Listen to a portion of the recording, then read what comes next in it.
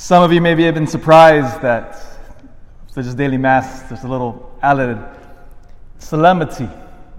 We process from the front as we normally do on Sunday. We have, of course, music and a little mini choir. And there's a reason why behind this.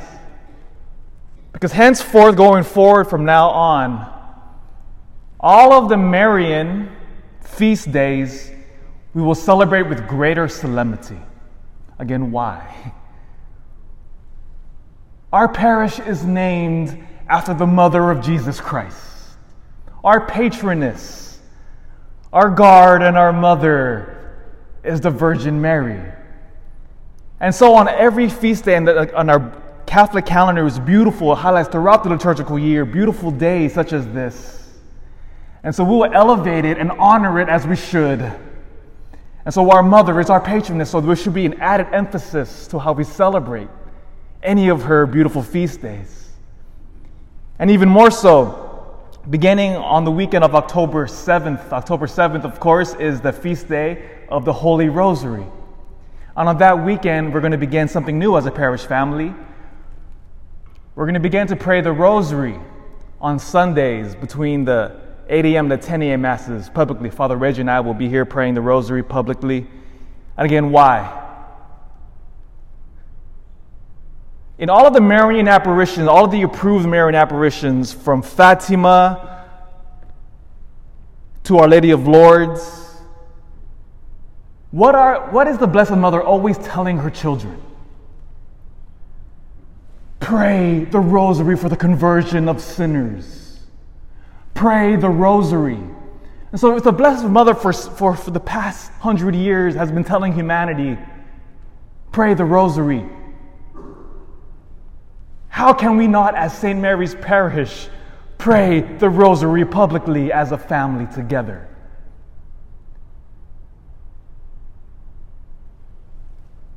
You know, they asked Mother Teresa, a group of her sisters were complaining to Mother Teresa about how hard their ministry was, how they have no time because their work is so hard, they're going everywhere, the need is so great. And said, Mother, we're tired, we're at our wits' end. What do we do? Do you remember what Mother Teresa told her sisters?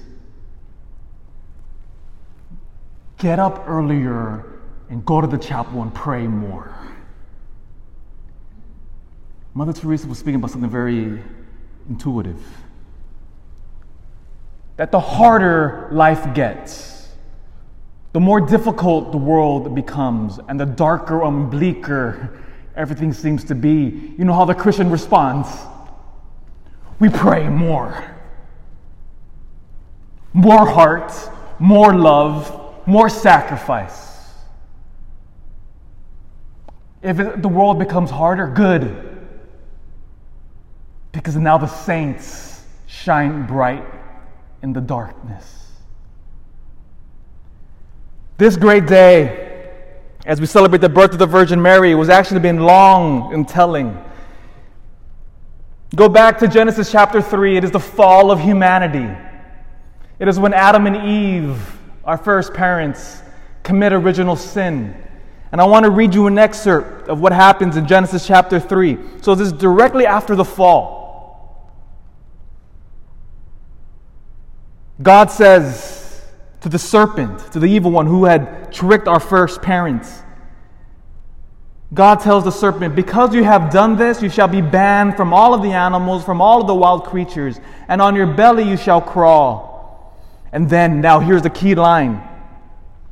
God says this to the devil, I will put enmity between you and the woman, between your offspring and hers. This, my friends, this line in Genesis chapter 3, from the very earliest beginnings of Christianity, what the early Christians saw in this line, they saw God foretelling what would happen in the future.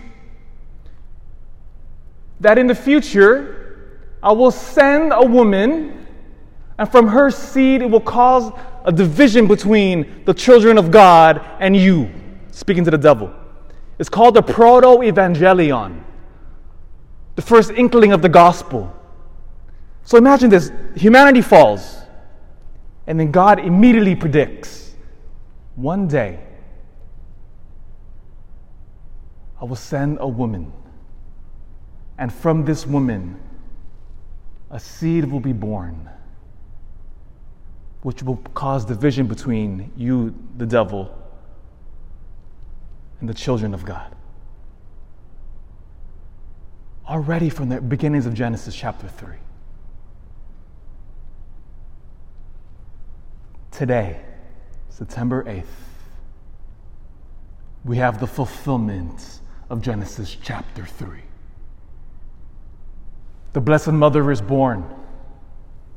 The Blessed Mother who from her very womb, now the ultimate defeater, conqueror of the devil, will enter into the world. Jesus Christ, through the obedience of his Blessed Mother, will undo what began in Genesis chapter 3, and the salvation of humanity will commence. The Virgin Mary now has been born. The woman foretold has arrived. And then now from her will come our Lord and Savior. This is, my friends, why today we must celebrate. How can we not? Celebrate this day. You buy the biggest birthday cake you can. You yell out happy birthday to our Blessed Mother. You honor her by praying the rosary today. My friends, pray the rosary today if you haven't already. Pray it with your heart. Pray it with passion. Because what is the greatest gift we could give our Blessed Mother? Greater love to her Son, the conqueror of death, who will smite his head, the devil's head, and defeat our foe.